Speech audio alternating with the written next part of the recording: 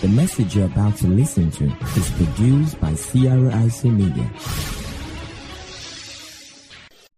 Acts 2 verse 22. Peter said, "Men of Israel, hear these words. Jesus of Nazareth, a man attested by God to you by miracles, wonders, and signs. We God did through him in your midst, as you yourselves also know. He being delivered by the determined purpose and foreknowledge of God, you've taken by lawless hands, have crucified and put to death, whom God raised up, having loosed the pains of death, because it was possible that he should be held by it. Christ and him crucified."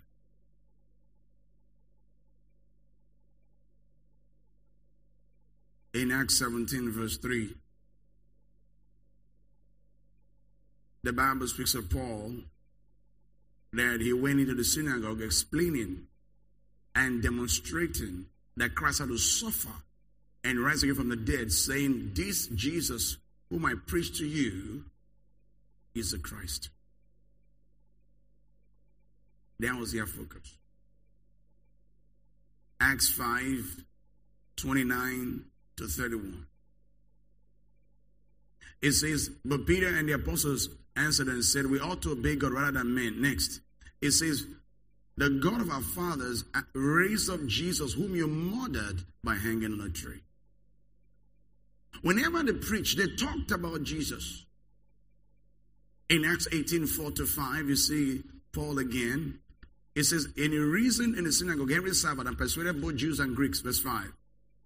It says, "When Silas and Timothy had come from Macedonia, Paul compelled by the Spirit and testified to the Jews that Jesus is the Christ."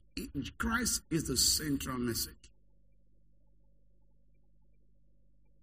In Paul's writings, you see through him, through Jesus Christ, in him, by him. See? And when we align our doctrine with the doctrine of the New Testament, we'll get the same results. This morning, we looked at Christ and him crucified, and I was so blessed by the message. Now, when I got to my office, normally I go, when I get after a message, I just pray and thank God. I couldn't talk. I was just quiet. Because it dawned on me somehow how sometimes my faith was in my works and not in Christ.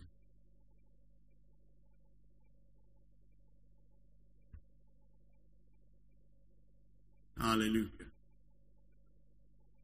And I settled it in Christ alone.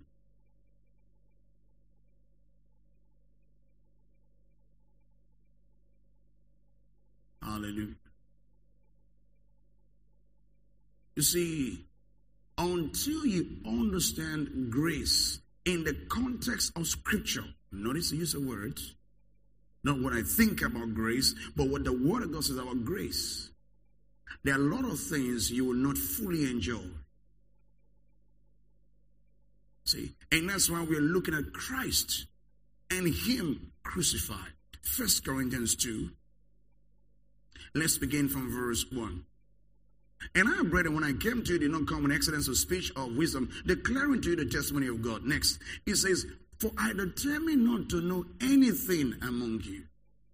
I determined not to know anything among you except Jesus Christ and him crucified."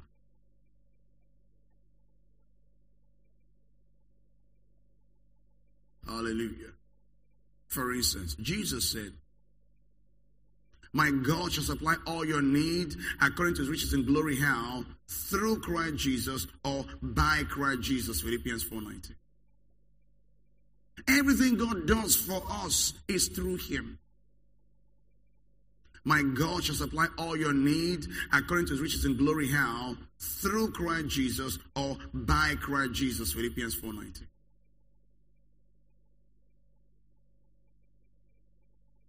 In Hebrews 13 verse 20, the Bible tells us in the Old King James, it says, "Now the God of peace that brought again from the dead our Lord Jesus." Oh boy, we'll deal with that tomorrow. Resurrection. "That great shepherd of the sheep, through the blood of the everlasting covenant, make you perfect in every good work to do his will, working in you that which was pleasing in his sight. Through Jesus Christ. I cannot become a better person without Jesus Christ. See, when it dawns on you, it changes everything. It puts an end to a lot of challenges. It answers a lot of questions. Why certain things have not been received? Why certain things have not been gotten? Because it comes through Jesus Christ.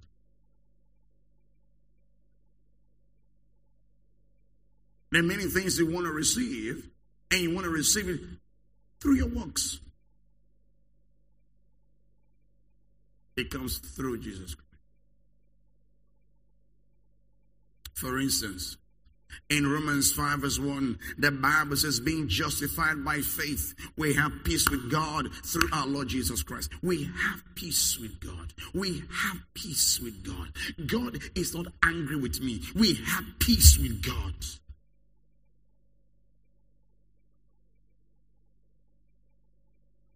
By whom also we have access into this grace wherein we stand and rejoice in the hope of the glory of God. We have access. By whom? Through him, it says. We have access into grace. You see that? What is grace? Unmerited favor. When your life begins to function this revelation, you have things you can't explain how you got it. What do I mean? Somebody just did this thing for you. Did you know him? No.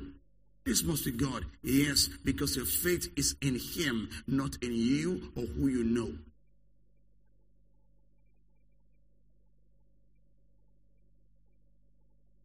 In Romans 5:17, the Bible says, for if by one man, look at this, if by one man's offense death reigned by one, much more they which receive abundance of grace and of the gift of righteousness shall reign in life by one Jesus Christ. We reign by him.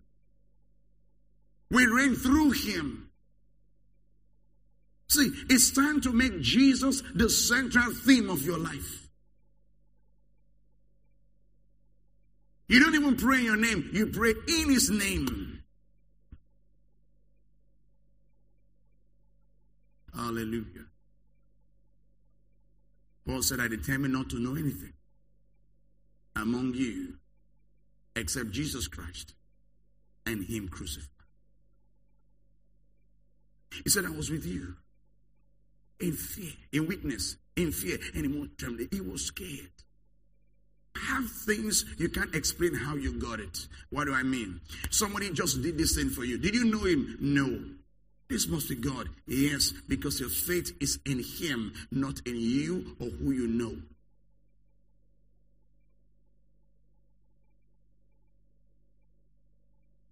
In Romans 5:17, the Bible says, for if by one man, look at this, if by one man's offense death reigned by one, much more they which receive abundance of grace and of the gift of righteousness shall reign in life by one Jesus Christ. We reign by him.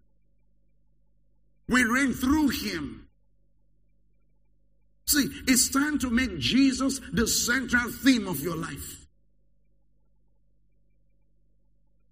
You don't even pray in your name. You pray in his name. Hallelujah. Paul said, I determined not to know anything among you except Jesus Christ and him crucified. He said, I was with you in fear, in weakness, in fear, and in more trembling. He was scared. He said, but my speech and my preaching were not with persuasive words of human wisdom, but in demonstration of the Spirit and of power. Next. That your faith should not be or stand in the wisdom of men, but in the power of God. Look at 1 Corinthians 1 verse 18. For the message of the cross is to those who are perishing. It says it's foolishness to those who are perishing. Why are you talking about a dead Savior? Because I want to answer the question, why did Jesus have to die?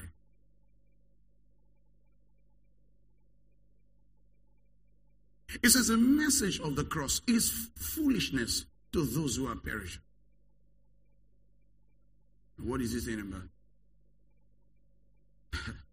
Let's begin somewhere higher than that so that I can explain a few things. So I'm looking at why did Jesus have to die?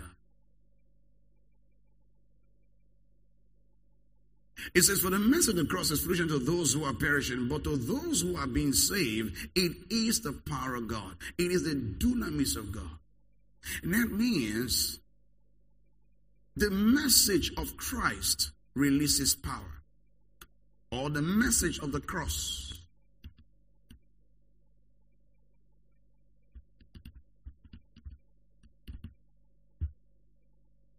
releases power.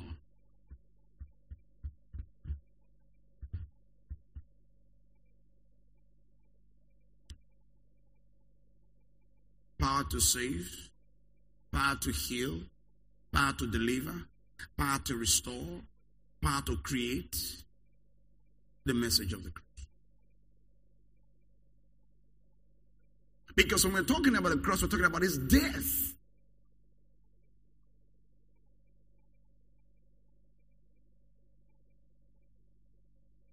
Let's read on.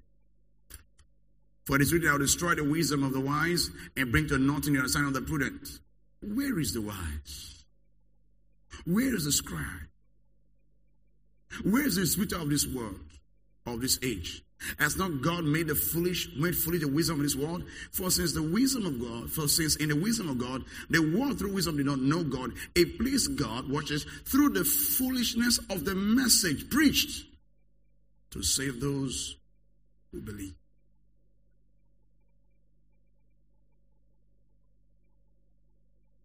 A man says, oh, I want to change my ways. Believe in someone who died and rose again. What? I thought you would tell me to bring money. No, the price has been paid. Oh, my sins are not too much. The price has been paid. My sin is very much. The price has been paid.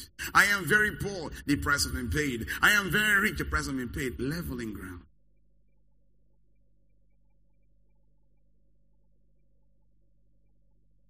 For the Jews require a sign. They want a miracle. And the Greeks seek after wisdom. They want a philosopher. But we preach Christ crucified. Because for the Jewish man, come on now, the Messiah should not be killed. We are waiting for a miraculous Messiah who cannot be killed. But he died. The Jews says we want a man that can really talk. If we're going to talk, we're going to talk about his death. Come on, quote. It's not about quotes. You know, let me say this. It is easy to pursue knowledge of the Bible and not pursue Christ. It's a thin line.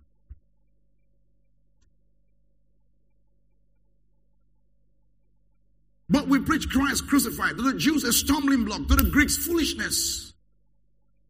What are you talking about?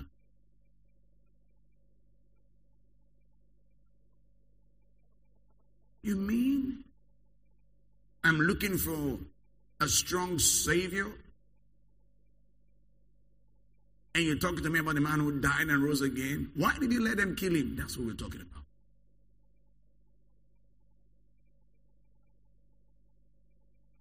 Verse 24. But those who are called, both Jews and Greeks, Christ the power of God and the wisdom of God. Christ is the power of God. Really? Yeah. Because the gospel of Christ is the power of God unto salvation.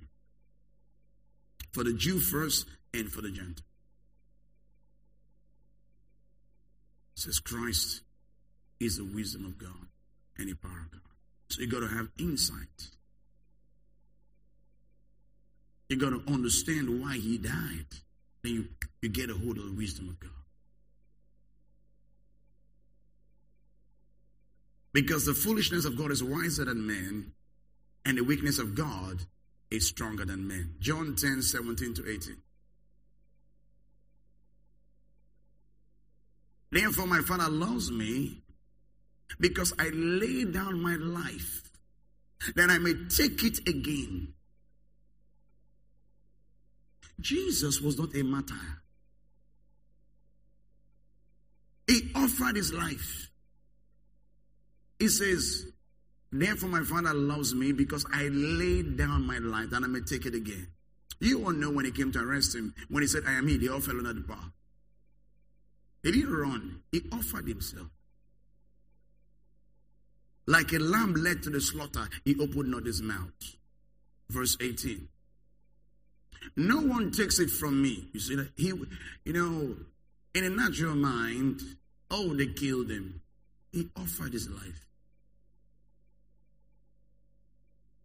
He says, no one takes it from me, but I lay down of myself. I have power to lay down. I have power to do what? To take it again. This commandment I received from my Father.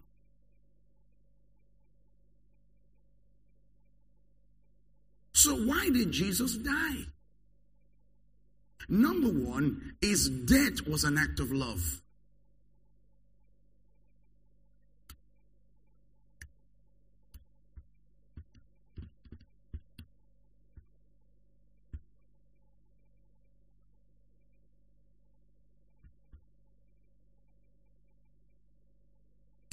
Jesus died because God loves you. If you ever doubt in your life whether God loves you, remember that Jesus died for you.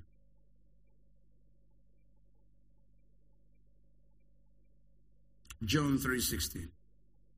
The Bible says, for God so loved the world that he gave his only begotten Son, that whoever believes in him should not perish but have everlasting life. Why did he give his Son? Because he loved us. You see that? He loved us. In verse 17 says, God did not send his Son into the world to condemn the world, but that the world through him might be saved. His death was an act of love.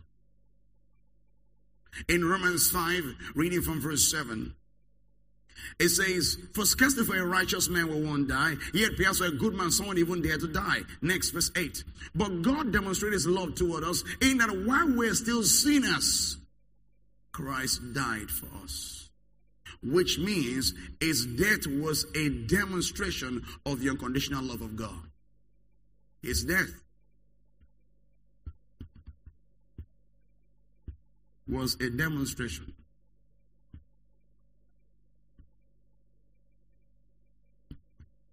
of the unconditional love of God. Oh, I don't think God loved me. No, he died for the ungodly. So are you ungodly? Yes, he died for you. That means God loves you. Does God love me? I've done something wrong. Yes, he loves you. Really? Yes, because he died for the ungodly. Are you ungodly? Yes, that means God loves you. So in your life, if you ever wonder, does God love me? Does God still love me? Look at the cross. Are you following me? All right. We will look at something else in Galatians 2 verse 20. The Bible says, I have been crucified with Christ, nevertheless I live. You see that?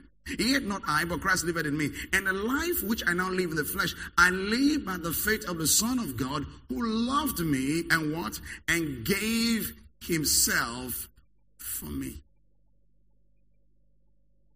If you ever doubt whether God loves you, let the cross be a reminder. God can never stop loving you. You say, really? Because if you sinned, you are a sinner. And God loves you. God hates sin, but God loves the sinner. That's why he sent his Son to die for your sins. And we'll come to that later. Because he hates sin. But he loves the sinner. Apostle, I'm a sinner. I'm a very, very terrible sinner. That's why he loves you. Because you are a sinner. He came to die for sinners. It says, while we're still sinners, Christ died for us. He didn't die for us because we are good people. He died because we were sinners. Verse 9, look at this. Much more then, having now been justified by his blood, we shall be saved from wrath through him. I'll come to that later. So he shed his blood because he loves you. Say, God loves me. Yeah. Look at John 15 verse 12. John 15 verse 12. Are you learning anything today? All right, listen to this. It says, this is my command, I love one another as I have loved you. Next. It says, greater love has no man than this, than to lay down his life for his friends. And it says, I lay down my life. So the death of Jesus Christ is an eternal reminder of the unconditional love of God. The death of Jesus Christ is an eternal reminder of the unconditional love of God. 1 John 4 verse 9. In this, the love of God was manifested toward us, that God has sent his only Son into the world that we might live through him. And this is love, not that we love God, but that he loved us and sent his Son to be propitiation for our sins. You see that? So God sent his Son to be the covering. See, the payment for our sins because he loves us. And until you know that God loves you, you'll be full of fear.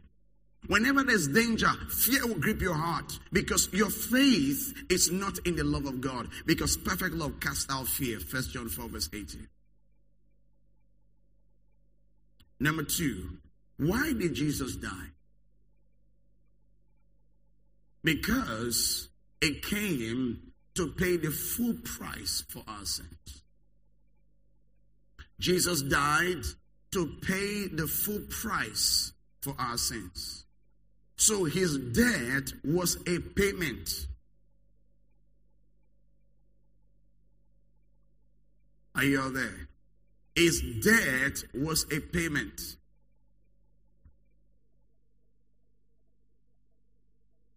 In Genesis 2 verse 17, God had told Adam, the day you eat of the tree of knowledge of good and evil, it says, you shall surely die. And Adam ate the tree of the knowledge of good and evil. In Ezekiel 18, 3-4, the Bible lets us know, 3-4, Ezekiel 18. As I live, says the Lord God, you shall no longer use this proverb in Israel. Next, it says, behold, all souls are mine, the soul of the Father as well as the Son, the soul of the Son is mine. The soul who sins shall die. So everyone in the world, because of sin, carried a death sentence upon him. It was a debt we all owed. Are you following me? It's a debt we all owed. So God needed a ransom. In Psalm 49 verse 6, we read it yesterday. It says, those who trust in their wealth and boast in the multitude of their riches. Next, it says, none of them can by any means redeem his brother, none can give to God a ransom for him. Next, for the redemption of their soul is costly, and it shall cease forever. Okay, James was precious. What is the price we can pay? What is the price? God needed sinless blood. And he couldn't find any. So God had to become flesh. So Acts 20 verse 28 says, we were purchased with his own blood. The blood was the price. See? Because the Bible says the wages of sin is what? Is death. So if we're going to pay for sins, then there must be death. Are you following me? He has paid for your sin.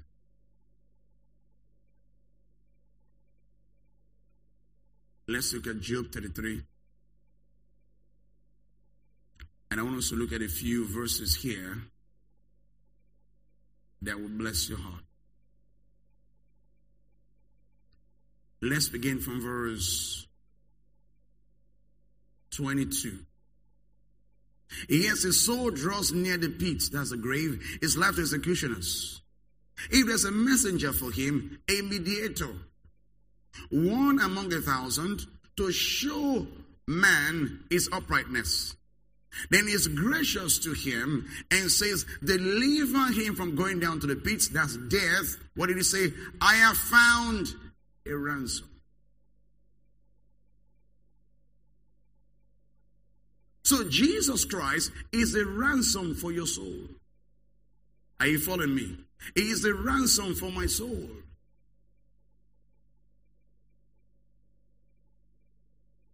Look at verse 25.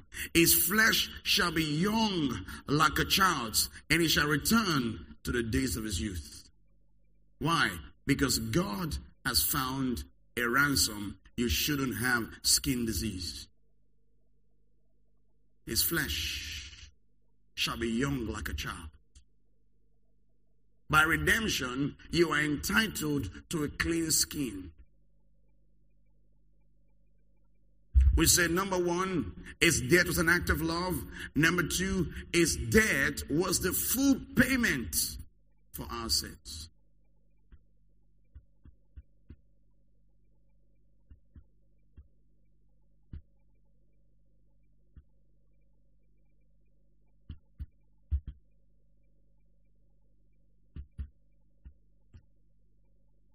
By his death, he paid for all sins. And the more you understand this, the more you value Jesus. Let's look at something and we'll run to a few verses. 1 Timothy 2 verse 5 to 6.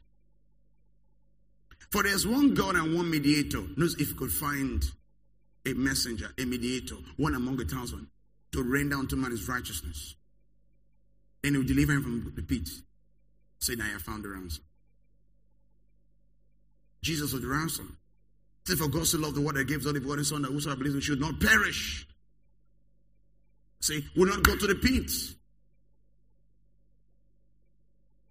Therefore, there's one mediator between God and man. It says, the man Christ Jesus, who gave himself. It was an act of love. Who gave himself. A ransom for all to be testified in due time. In Mark 10 verse 45. For even the Son of Man did not come to be served, but to serve, and to give his life, what? A ransom. A ransom is a redemption price. See, his death was the full payment for our sins. In Romans 4:25, the Bible says it was delivered up for our offenses. So when he died, he fully paid for your sins, my sins, and every sin.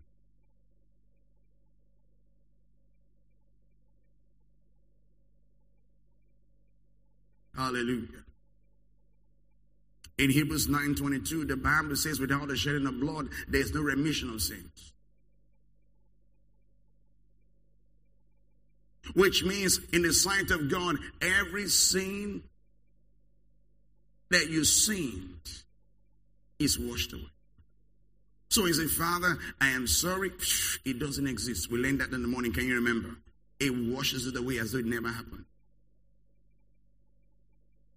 A man of God said God told him grace is his overwhelming desire to treat man as though sin never happened. Grace is God's overwhelming desire to treat man as though sin never happened. So his death was the full payment for our sins. Let's look at Romans 3. Then we'll come to Hebrews 9. And I want us to read something here in verse 24. I could have said it higher, but I don't want to because I'll come to that later. Verse 24. Being justified freely by his grace. To be justified is to be declared righteous. being justified freely by his grace through the redemption. We'll come to redemption. It is in Christ Jesus, whom God set forth, watch this, as a propitiation, a covering by his blood, through faith, to demonstrate his righteousness because of his forbearance. Because in his forbearance, God has passed over the sins that were previously committed. So when Jesus died, he died even for Abraham's sin. That's why when Abraham died, as a man who believed in the coming Messiah, Abraham went to a place in hell called Abraham's bosom. There are 3 departments of hell. The first department of hell is called Hades. The second department of hell is called Tartarus. All angels that left their physical state, he has reserved in darkness in hell. That's, if you check that word, is Tartarus. The third department of hell before was Abraham's bosom. That's why a man could be in the burning part of hell and look at Abraham. Abraham's bosom was a part of the place the righteous people who died went to. They couldn't go to heaven because Jesus had not opened the way. Are you following me? That's why when he rose again in Matthew 27, let's look at verse 52. It says, and the graves were opened, and many bodies of the saints who had fallen asleep were raised. Coming out of the graves after his resurrection, they went into the holy city and appeared to many. So when he rose again from the dead, he brought those people who were in the righteous part of hell. They were not burning. They could drink water. That's why in Luke 16, that man could say, tell Lazarus. He could see them. But those in hell can't see those in heaven. Are you listening to me?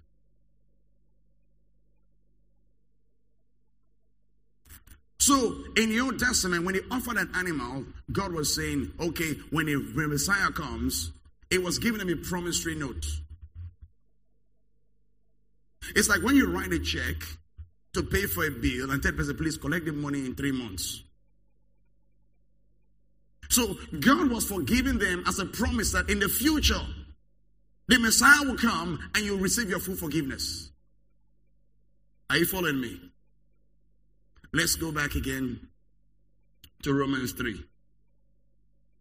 Are you learning something today? See, if you don't understand these things, you'll be easily confused by arguments. It says, whom God set forth as a propitiation by his blood through faith to demonstrate his righteousness, because in his forbearance, in his patience, he has passed over the sins that were previously committed. To demonstrate at this present time his righteousness, that he might be just and justified of the one who has faith in Jesus. Hebrews 9. Is this happening to anybody today? Let's begin from verse 10. Verse 11 rather. But Christ came as a high priest of the good things to come, with a greater and more powerful tabernacle not made with hands, that is none of this creation, not with the blood of goats and calves, but with his own blood he entered the most holy place once for all, having obtained eternal redemption. I will come to that, but you can put it down. Number 3, it died to redeem us. See, it died to redeem us.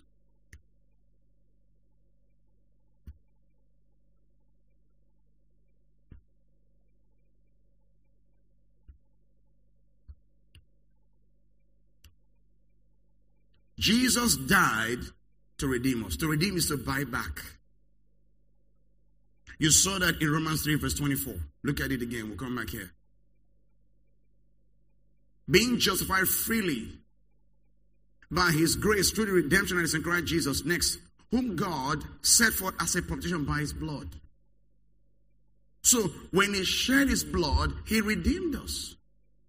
In Ephesians 1 verse 7, the Bible says, in whom we have redemption through his blood, the forgiveness of his sins according to the riches of his grace.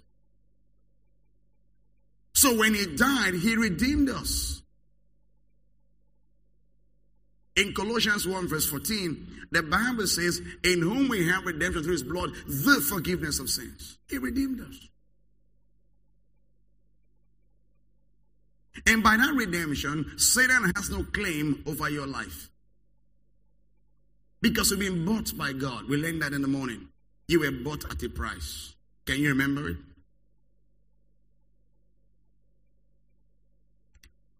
Hallelujah. Now, before I continue, let's look at 1 Peter 1, 18 to 19, and I'll come back here and show you what I talk about the sins that were in the past. All right? Knowing that you were not redeemed with corruptible things like silver or gold from your aimless conduct received by tradition from your fathers, but with the precious blood of Christ as of a lamb without blemish and without spot. Say, I've been redeemed. Now, that means that anything that troubled your family members, God has bought you from it.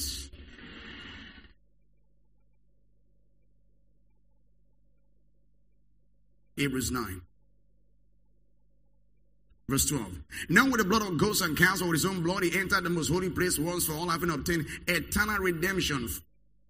For if the blood of bulls and goats and the ashes of ephah sprinkled the unclean sanctifies for the purifying of flesh, how much more shall the blood of Christ, who through the eternal Spirit offered himself without spot to God, cleanse your conscience from dead works to serve the living God? We'll come to that later. And for this reason, he is the mediator of the new covenant, watch this, by means of death, for the redemption of the transgressions under the first covenant. That means when he died, because redemption is forgiveness, it was paying for the forgiveness of the sins under the first covenant. That those who are called may receive the promise of eternal inheritance. All right. We say number one, his death was an act of love. Number two, his death was the full payment for our sins. Satan cannot argue against it.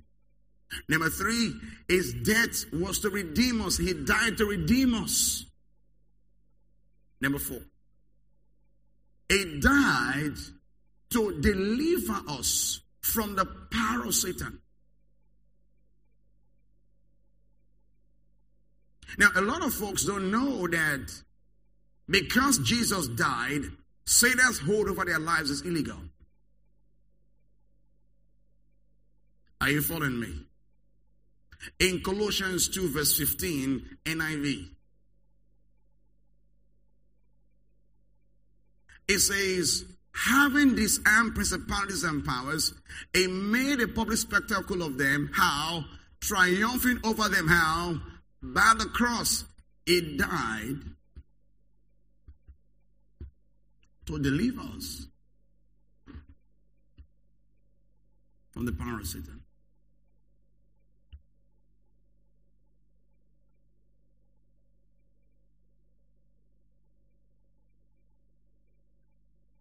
If you really understand this, you will know that no devil has a right to oppress you. Because the reason Satan should have a right over you was the debt you owed. But he has paid your debts by dying for you. In Hebrews 2 verse 9, the Bible tells us, but we see Jesus was made a little rather than the angels for the suffering of death, crowned with glory and honor, that he by the grace of God should taste death. For who? For who? Talk to me now. For who? That was the debt you owed.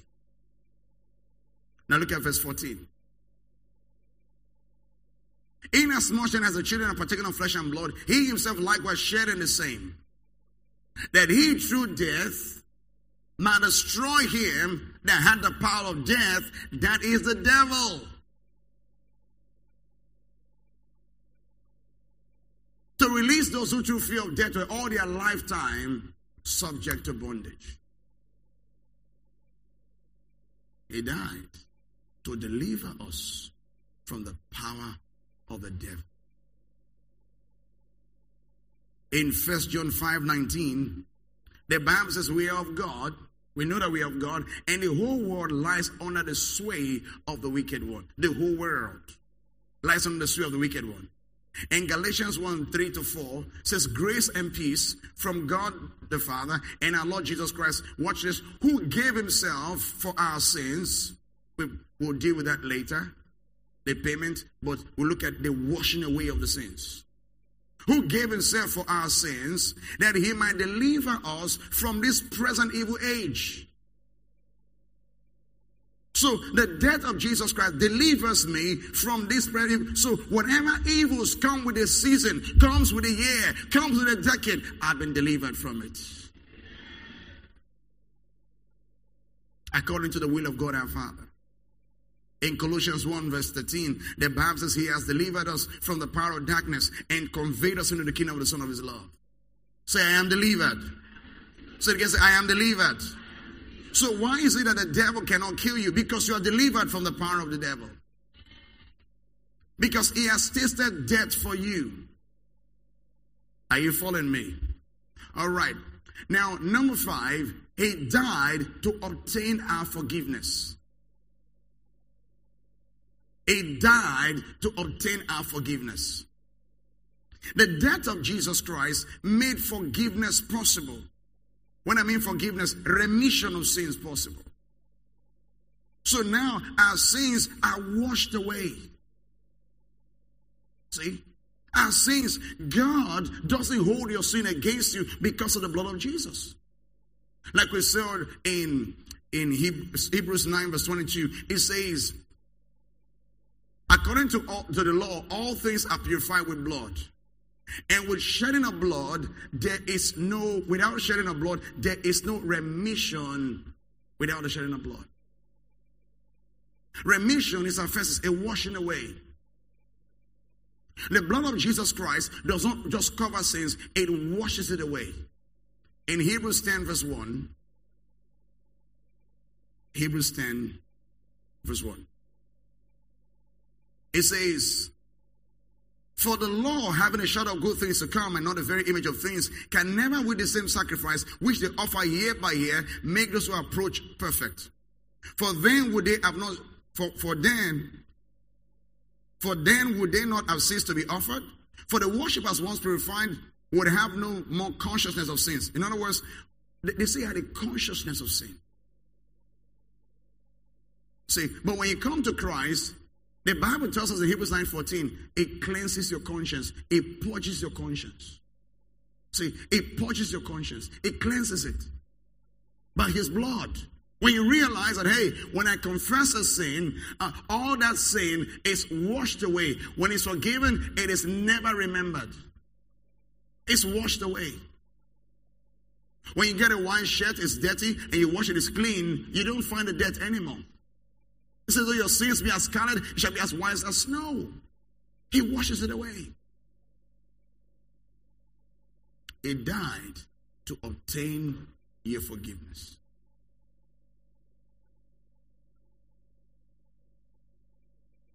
Are you following me?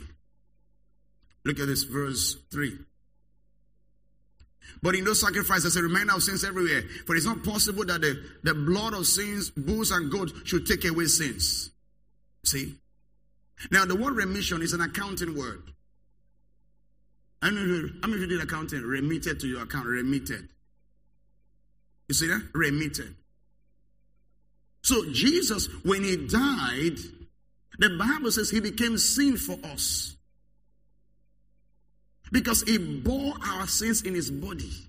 He carried your sins. He carried my sins. Are you following me? We'll come back here. Go to Isaiah 53. And we're going to read verse 5 and 6. Then we will run to 10.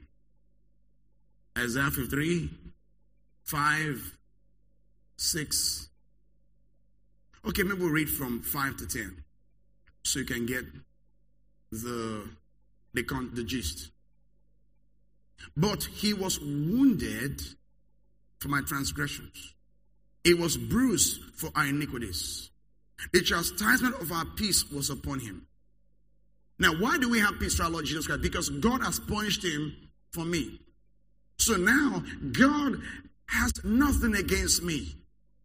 Because the reason he would have been angry, somebody has suffered for it. Are you following me? Look at Luke 24, 46 to 47. We'll come back here. Luke 24, 46 to 47. He said, then he said to them, thus it is written, and thus it was necessary for Christ to suffer and to rise from the dead the third day. Next, and that repentance and remission of sins, the washing away of sins, should be preached in his name to all nations, beginning at Jerusalem. Acts 13, 38 to 39. It says, therefore let it be known to you, brethren, that through this man is preached to you the forgiveness of sins. Next, 39.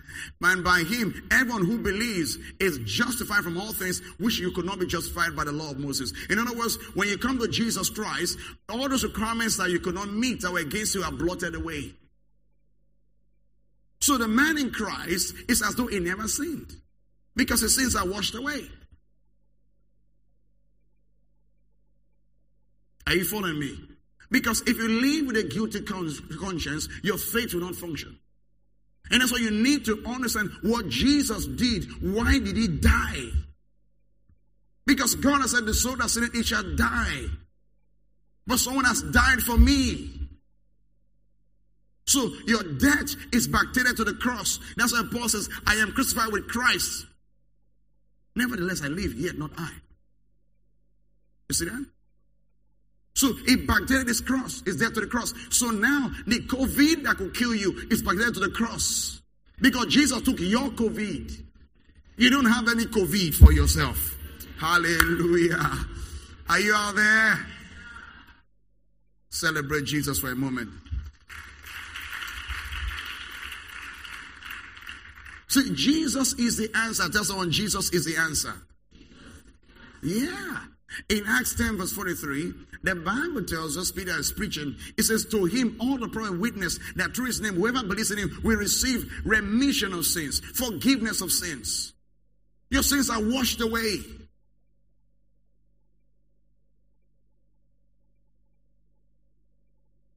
In 1 John 1:9, the Bible says, if we confess our sins, he is faithful and just to forgive us our sins, watch us, and to cleanse us from what?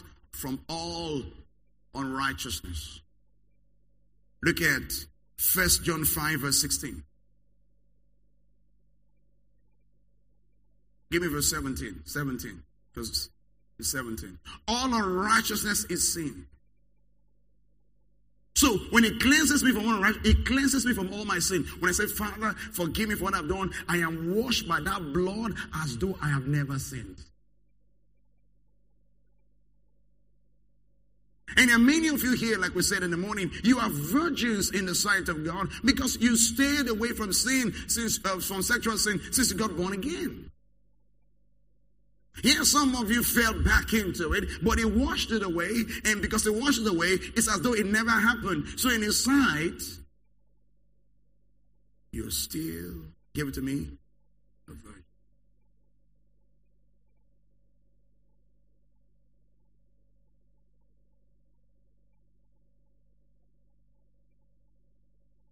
Jesus died to obtain our forgiveness. All right, Isaiah 53. It says, but he was wounded for our transgressions. Oh, Jesus. He has suffered for my transgression.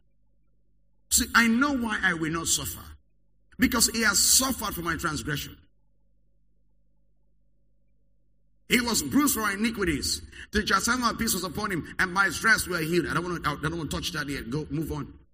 All we like sheep have gone astray. We have turned everyone to his own way, and the Lord has laid on him.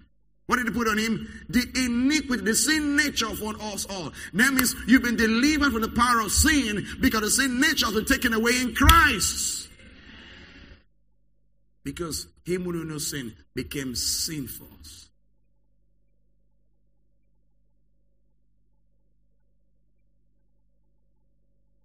Hallelujah. Say, I am redeemed. I am forgiven.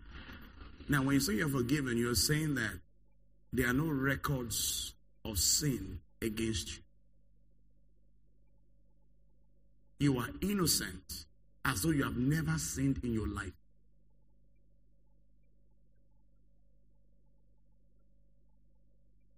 Think of if this is the way you've been living your Christian life. Because many of you here, you still, I remember those days we person bad. You were never bad. Because you're a new creation. So you need to change your philosophy. See, Paul also understood this, that his name was Saul. As he grew, he used his Greek name, Paul.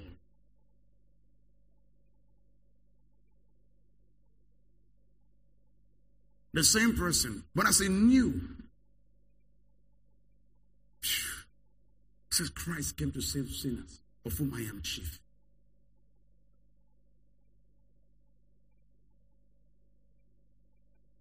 Hallelujah. All right. Isaiah 53 verse 7. He was oppressed and he was afflicted, yet he opened not his mouth. You see, I said he offered himself. He was led as a sheep to the slaughter, as a sheep before the shearers is silent. So he opened not his mouth. He was taken from prison and from judgment. Who declares generation? See, that's why I told you that he didn't have a child. I said, who declares generation? He doesn't have a child. Who declares generation? He was cut off from the land of the living. He died an untimely death. That's why you will live long. Jesus died young, so you may live long. For the transgression, watch this, for the transgression of my people, he was stricken. And he made his grave with the wicked, but with the rich at his death. Because he had done no violence, no deceit was in his mouth, nor was there any deceit in his mouth. Yet it pleased the Lord to bruise him. He put him to grief. I'll come to that later, that verse 10 in the Young's Literal Translation when I'm dealing with sickness. When you make his soul, what did he make his soul? An offering for sin. Now watch this and watch this closely. In Leviticus 17:10-11, the Bible gives us a mystery to understand this place.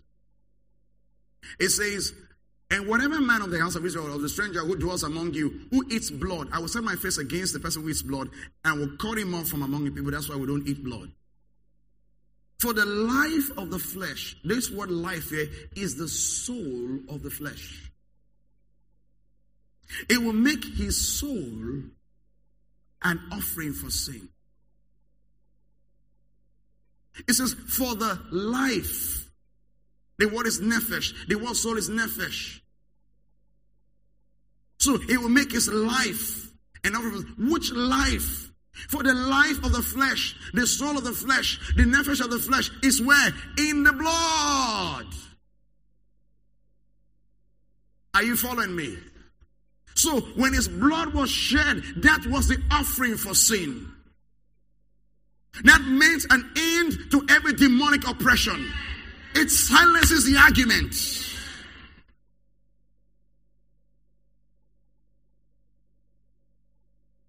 The Bible tells us of Abel's blood that cried from the ground.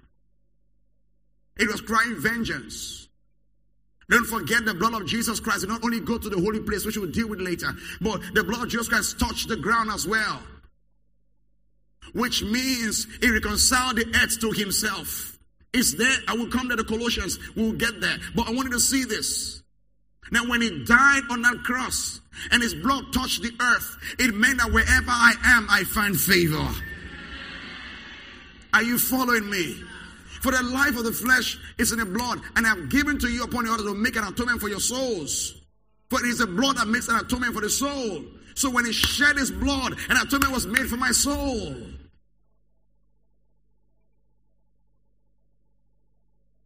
Go back to Isaiah 53 verse 10.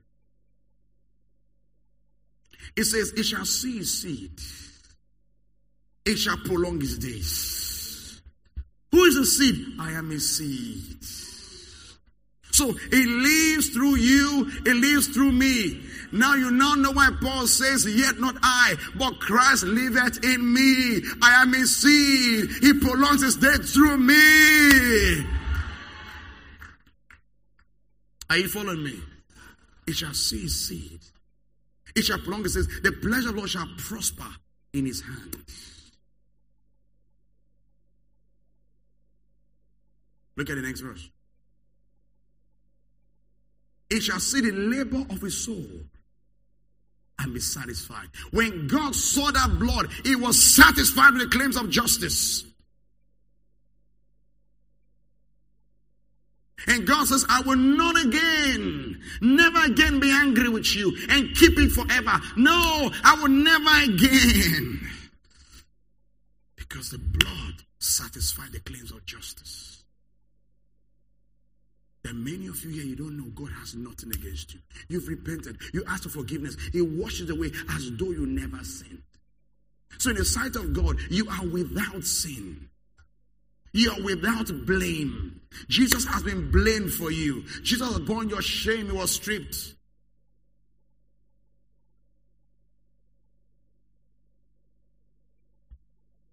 By his knowledge, my righteous servant shall justify many, for he shall bear what? Their iniquities. Look at this. Verse 12. Therefore, divide him a portion with the great, and shall divide his spoil with the strong. He has poured out, watch this, his soul unto death. He has poured out. What did he pour out? The blood. Because the life of the flesh is in the blood, which have given us an atonement for your soul. And the word soul is nephesh. He poured out his nephesh, his soul. So when he was dying, oh, let me share this with you. Do you know that your attributes, your temperaments, and many things about you is carried in your blood? Are you aware of that? If you do a blood transfusion right now, and someone takes blood from you, they will pick up your personality. Follow me closely. Jesus healed the sick. That story is carried in his blood. Jesus raised the dead. It's carried in his blood. Jesus cast out devils. It's carried in his blood. Everything he did, that message, that history is in his blood. And you take communion. So every time you take communion, whatever the blood accomplished when he was alive is released into you.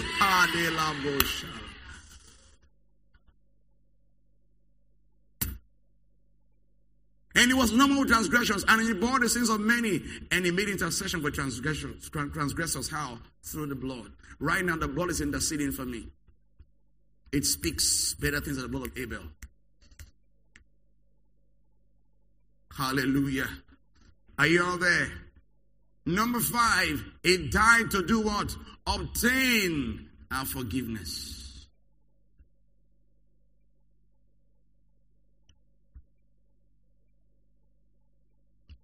No, that's number 6, right? Number 6. We are going to number 6 now. Okay. Hallelujah. You're following. Now, I said I would take you to something later.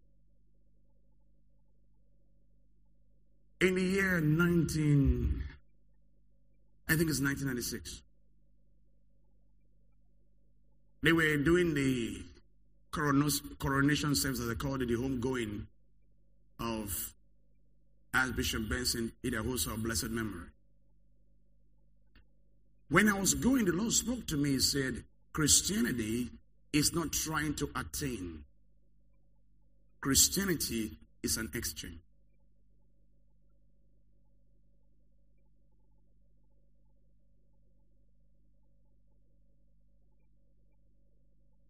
Let me explain. Let me give you number 6 before I give you this revelation. Number 6.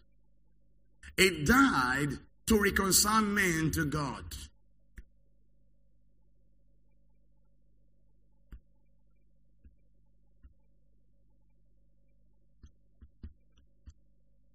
You can say reconcile men back to God.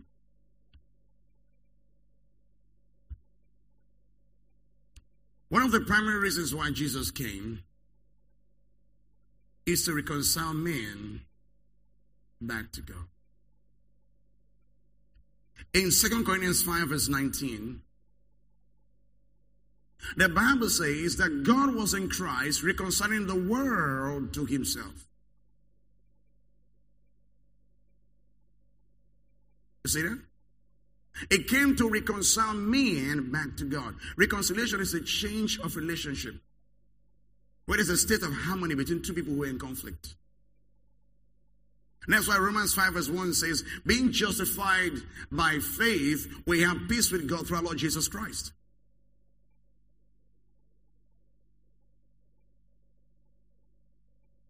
In Ephesians 2, I think it's verse 15 or 17. Look at it.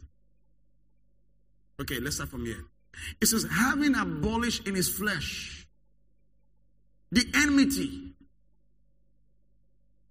Now there's a law of commandments contained in ordinances, so as to create himself one new man from the two, thus making peace. Next. Then he might reconcile them both to God in one body through the cross. Then I put it to death enmity. Next, 17, please. And he came and preached peace to you who were far off and to those who were near. Give to me in the NIV. He came to preach peace. He says preach peace. The version is preach. Okay, YLT, Young's Literal Translation.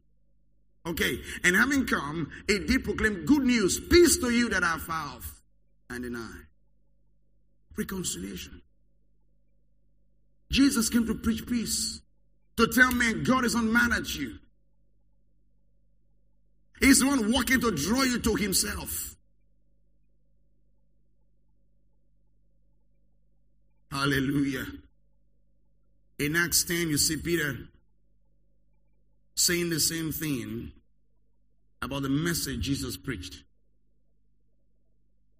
In verse 36 of Acts 10, the word which God sent to the children of Israel, preaching peace. What did Jesus preach? Peace. Through Jesus Christ, he is Lord of all. He was preaching peace. That God is not mad at you. God is not against you. He wants to help you. He wants to save you. He wants to change you.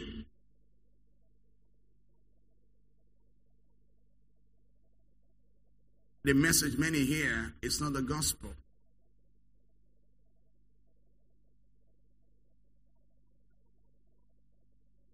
They came preaching peace. You see why whenever Paul starts a letter, he says grace and peace be unto you from God the Father and from Jesus Christ. You know, there are lots of people who feel that God hates us. Jesus is the one begging God.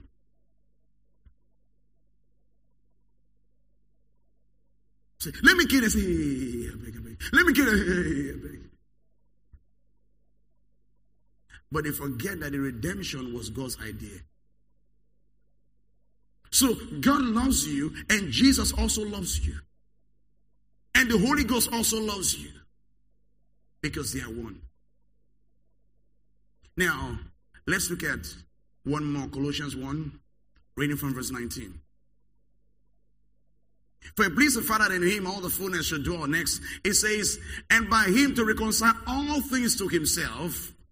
By him, whether things on the earth, his blood touched the earth, or things in heaven, he took his blood to heaven and sprinkled in utensils of worship with his blood.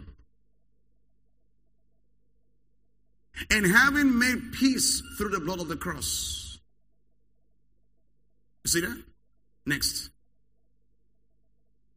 And you who once were alienated and enemies in your mind by wicked works, yet now, I say what? Reconcile. Verse 22. In the body of his flesh through death to present you how? Holy and what? And blameless and what? Above reproach, where? In his sight. God doesn't see you the way men see you. Men remember your past. God doesn't remember your past. Give it to us in the NIV. It says, but now he has reconciled you by Christ's physical body through death to present you holy in his sight without blemish and what? And free from accusation.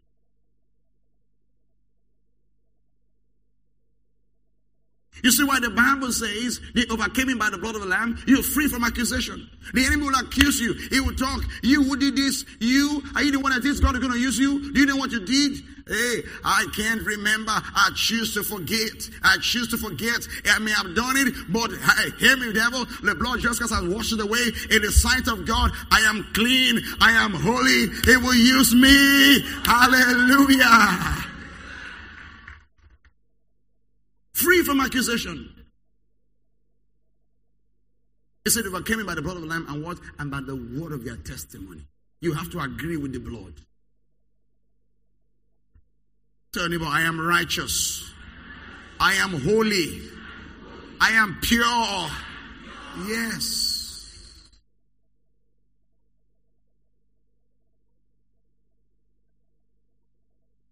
Number 7. It died to sanctify us. That's what we just read. That we might be holy, blameless, and above reproach in His sight. Hebrews 9:26. You know, I told you I'm going to share Revelation with you. It says, He then would have had to suffer often since the foundation of the world, but now at the end of the ages, He has appeared to put away sin by the sacrifice of Himself. Next. And as it is appointed for men to die once, and after this the judgment next. So Christ was offered once to bear the sins of many. To those who eagerly wait for Him, He will appear a second time apart from sin for salvation. Hebrews 10 verse 5. Look at verse 5. Therefore, when He came into the world,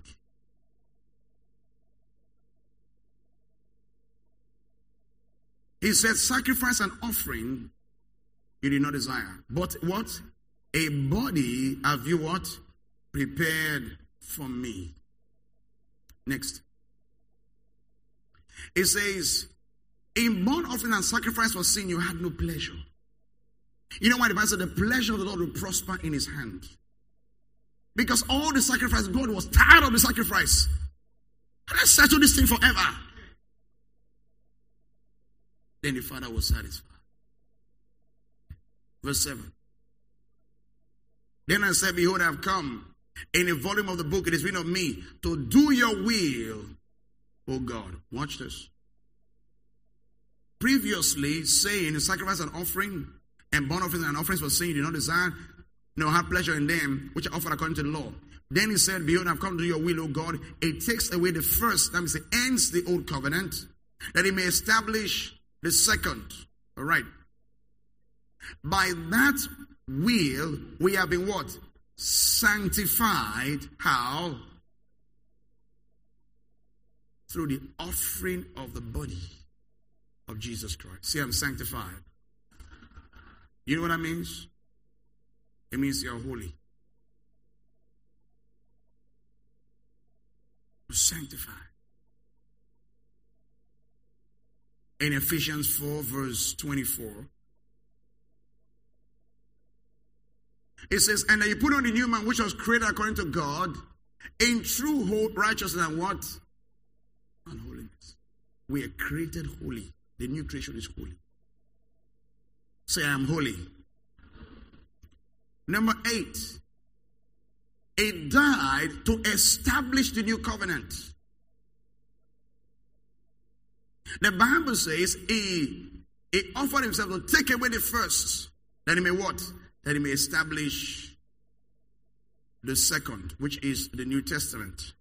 The second is actually called the Second Testament. Now for sanctification, you can write Hebrews 10 verse 14. Look at it. For come number 8 again. For by one offering He has perfected forever those who are being sanctified. You see that? So now back to what we're discussing. It died to establish the New Testament. When Jesus died, His death established the New Testament because every covenant was made by blood. Matthew 26.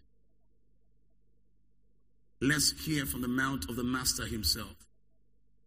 Let's begin from verse 26. It says, and as many as they were eating, Jesus took bread, blessed and broke it, and gave to the disciples, and said, take, eat, this is my body. Then he took the cup and gave thanks, and gave to them, saying, drink from it, all of you. For this is my blood, how? Of the new covenant, which is shed for what? For many, for the remission of sins. It died to establish the new covenant.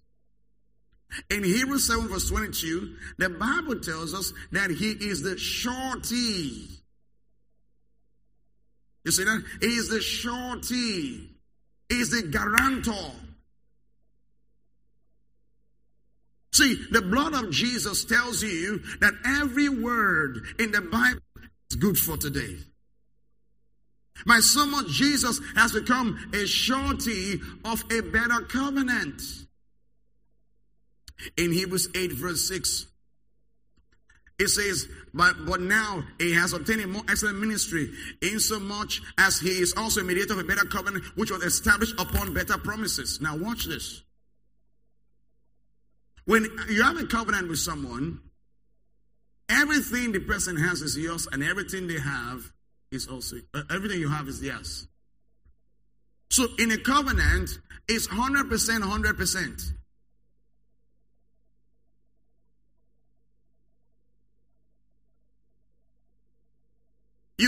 You were a sinner. Notice the use of words. You were a sinner, and a God of grace came to you and says, let's enter into a covenant. And I will take what is yours and give you what is mine. He was righteous. So he took my sin and what?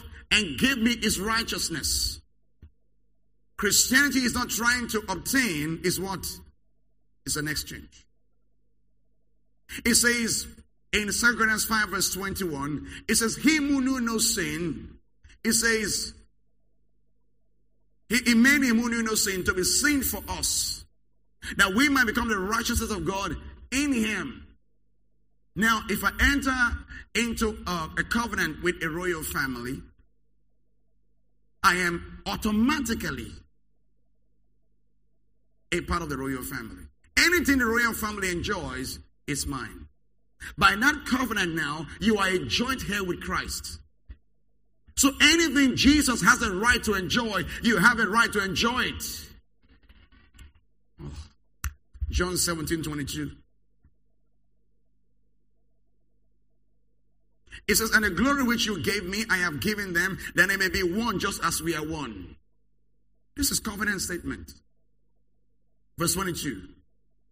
I in them and you in me, that they may be made perfect in one, and that the world may know that you have sent me and have loved them, how? As thou loved me. It's a covenant.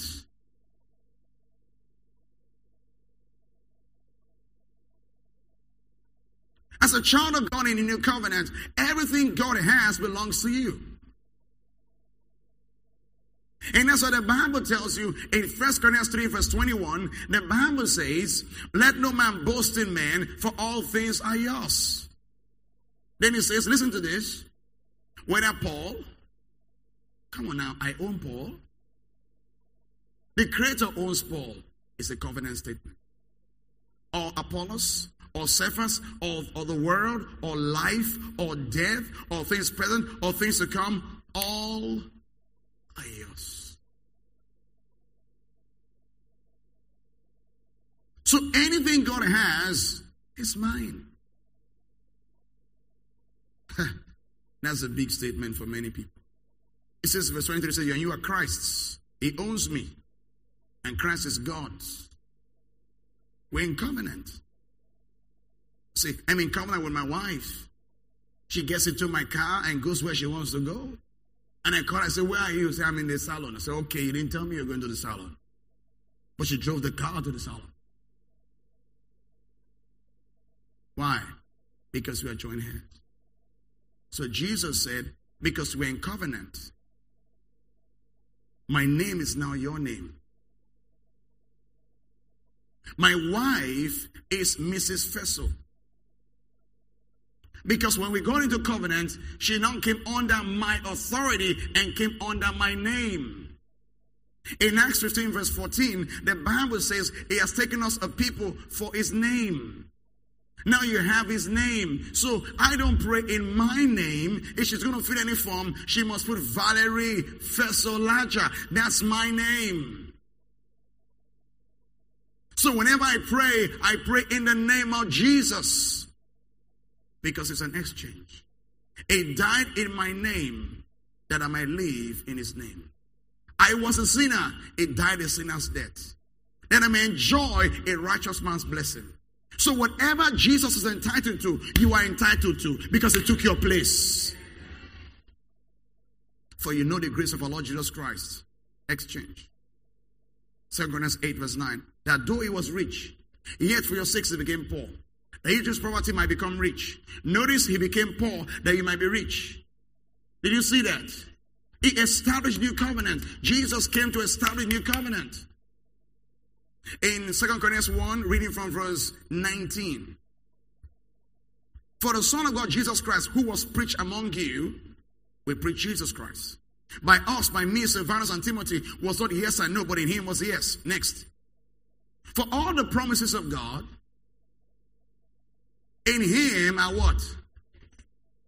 So whatever God has promised, if you are in Christ, it's a yes. Lord, are you going to heal me? Yes, because it took your place. Oh Lord, will I be delivered? Yes. Oh Lord, will I live long? Yes. So Jesus' death came to put a stamp of yes on every promise for me. So right now, you can't die poor. You see that? Because the blessing of the Lord make it rich. And you are blessed with every spiritual blessing in heaven places where? In Christ. So everything in heaven is made available to you where? In Christ. Jesus said the Holy Ghost take of mine and show it to you. And all that the Father has are mine, but I say he will show it to you. So he will show me what Jesus has, what the Father has.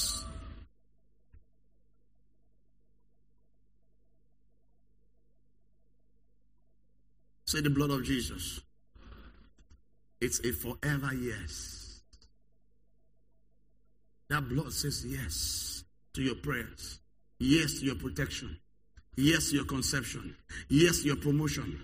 Yes to your deliverance.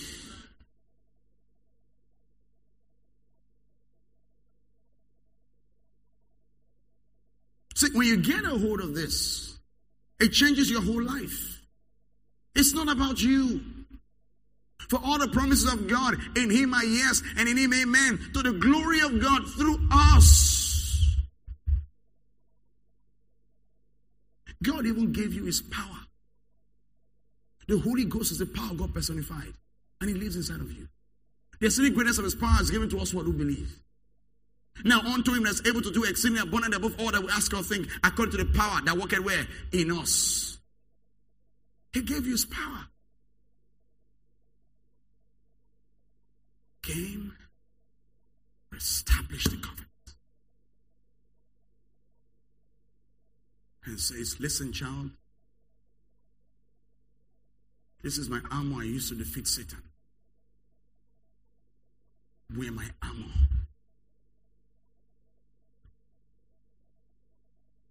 And stand against all the wiles of the devil. Having done all to stand, stand therefore. The devil knows that armor, he can't defeat me. When you wear it, he can't defeat you. It's my armor. It gives you everything he has. It gives you his spirit. It gives you his son. It gives you his name. It gives you his word.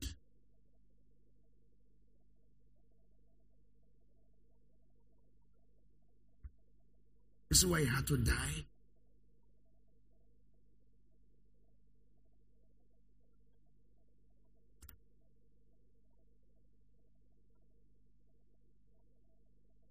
I gave it to you. I'm going to close. Stop playing on the keyboard. Number 9. He died to redeem us from the curse.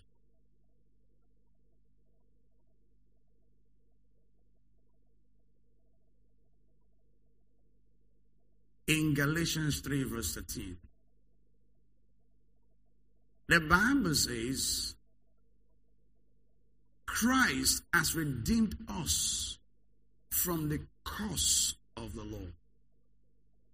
The curse of the law is Deuteronomy 28, 15 to 68. It includes rashes, itching, sweaty, inflammation, boils, leprosy, tuberculosis, madness, blindness, pain. They are under the curse. It says Christ has redeemed us. He poured out his blood for the saints. If they stoned him to death,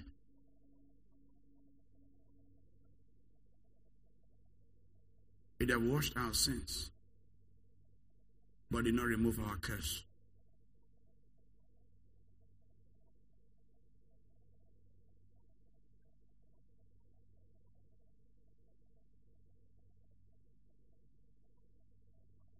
In Psalm 22, David wrote 500 years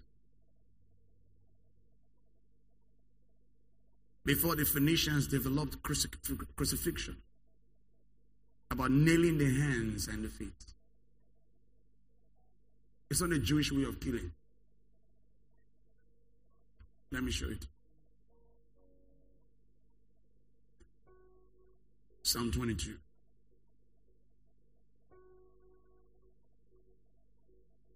Let's read verse 16 first.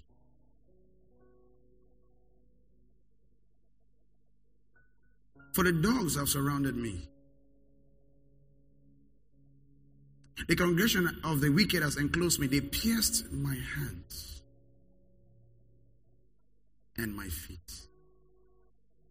The Jews did not kill like this. He was writing prophetically about something that will be developed 500 years later. Then another 500 years later, the Romans perfected it fully.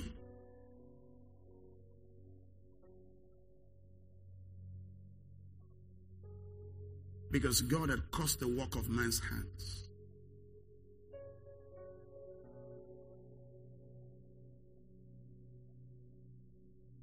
Man had lost authority in the earth. He had lost authority to the devil. So now, he's going to break the curse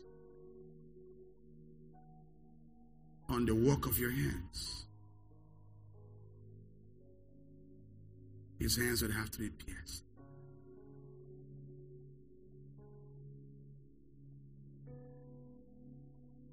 It is going to restore your authority. His feet would have to be pierced. I mean, God cursed man in the garden when he pronounced the consequences of man's sin on him. He said, curse is a ground for your sake. So that out of the sweat of your brow, you will eat bread. The sweat of your brow. He says, thorns and thistles he shall bring forth to thee because of the curse. So they had to put a crown on his head to end that curse in your life. Because when you're working, thorns will prick you and you will bleed and suffer to eat. He says, no.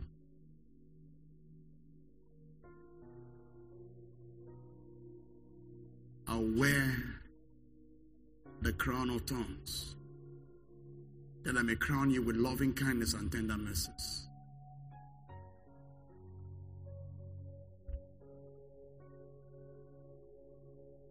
In Psalm 103, verse 4, he who redeems your life from destruction, who crowns you with loving kindness and tender, it crowns you with favor. While he was bleeding so that you could have favor on your head.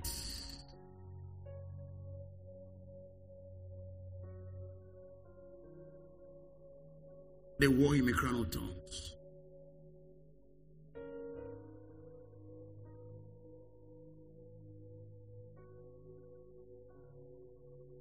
so that you may not suffer to eat.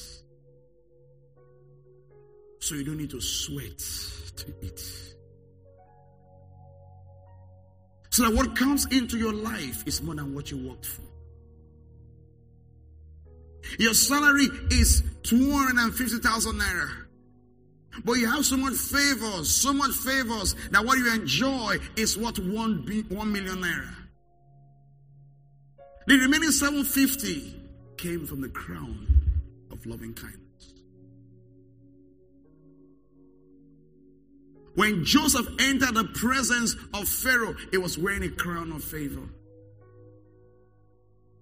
In Acts 7:9-10, the Bible tells us of Joseph and the patriarchs becoming ever so Joseph in Egypt, but God was with him. Next, it says, and delivered him out of all his troubles and gave him favor and wisdom in the presence of Pharaoh, king of Egypt, and made him governor over Egypt and all his house. It was a crown of favor. Do you know you're wearing a crown of favor?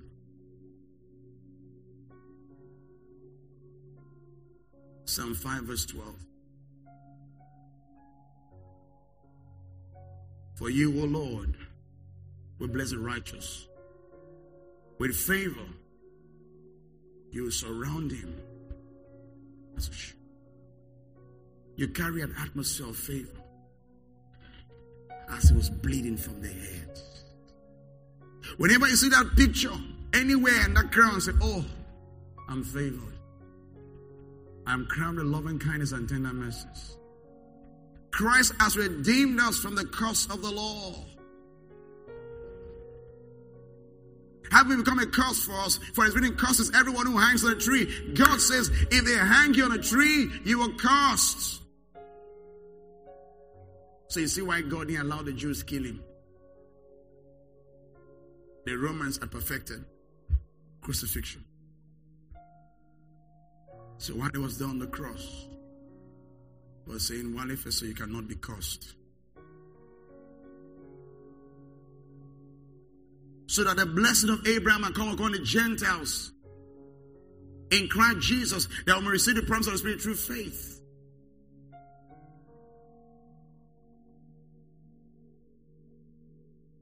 He came to deliver you from the curse.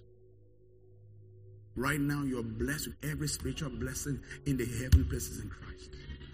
You are as blessed as Jesus is.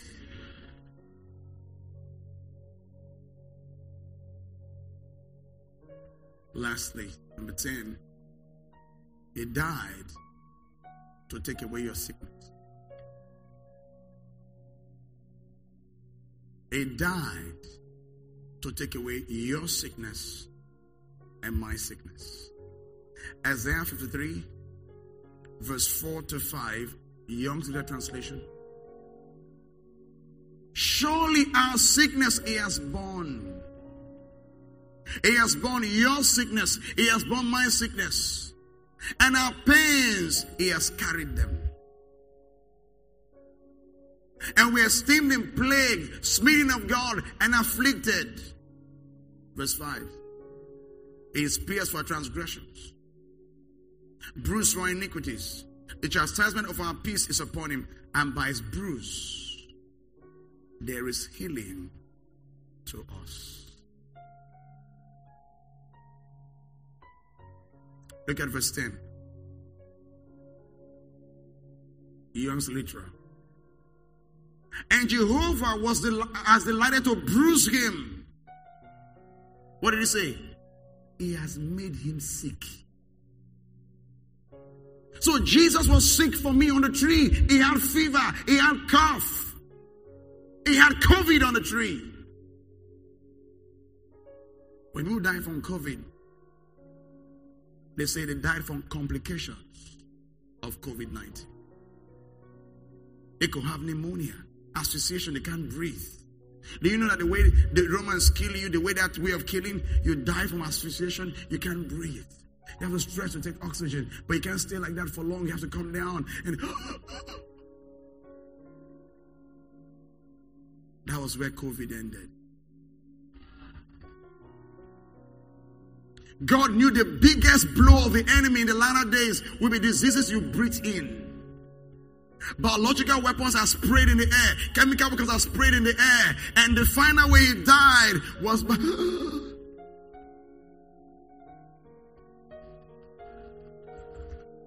It says, any death by breathing, you will not die that way.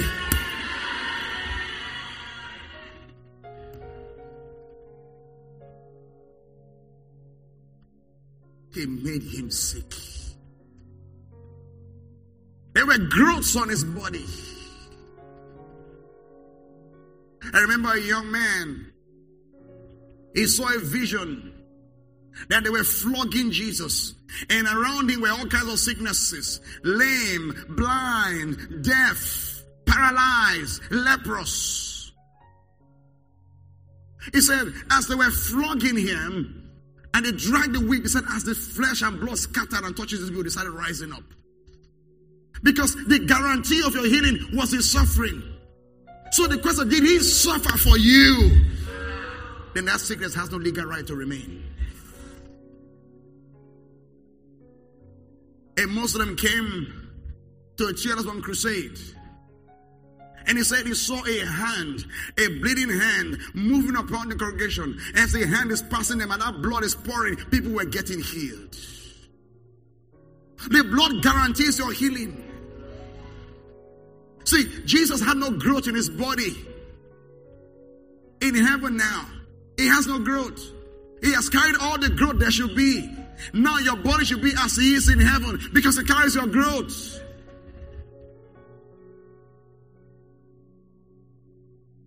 See, Apostle, I have high blood pressure. You do? He carried yours. That blood settles your future forever. In 1 Peter 2 verse 24, the Bible says, who his own self,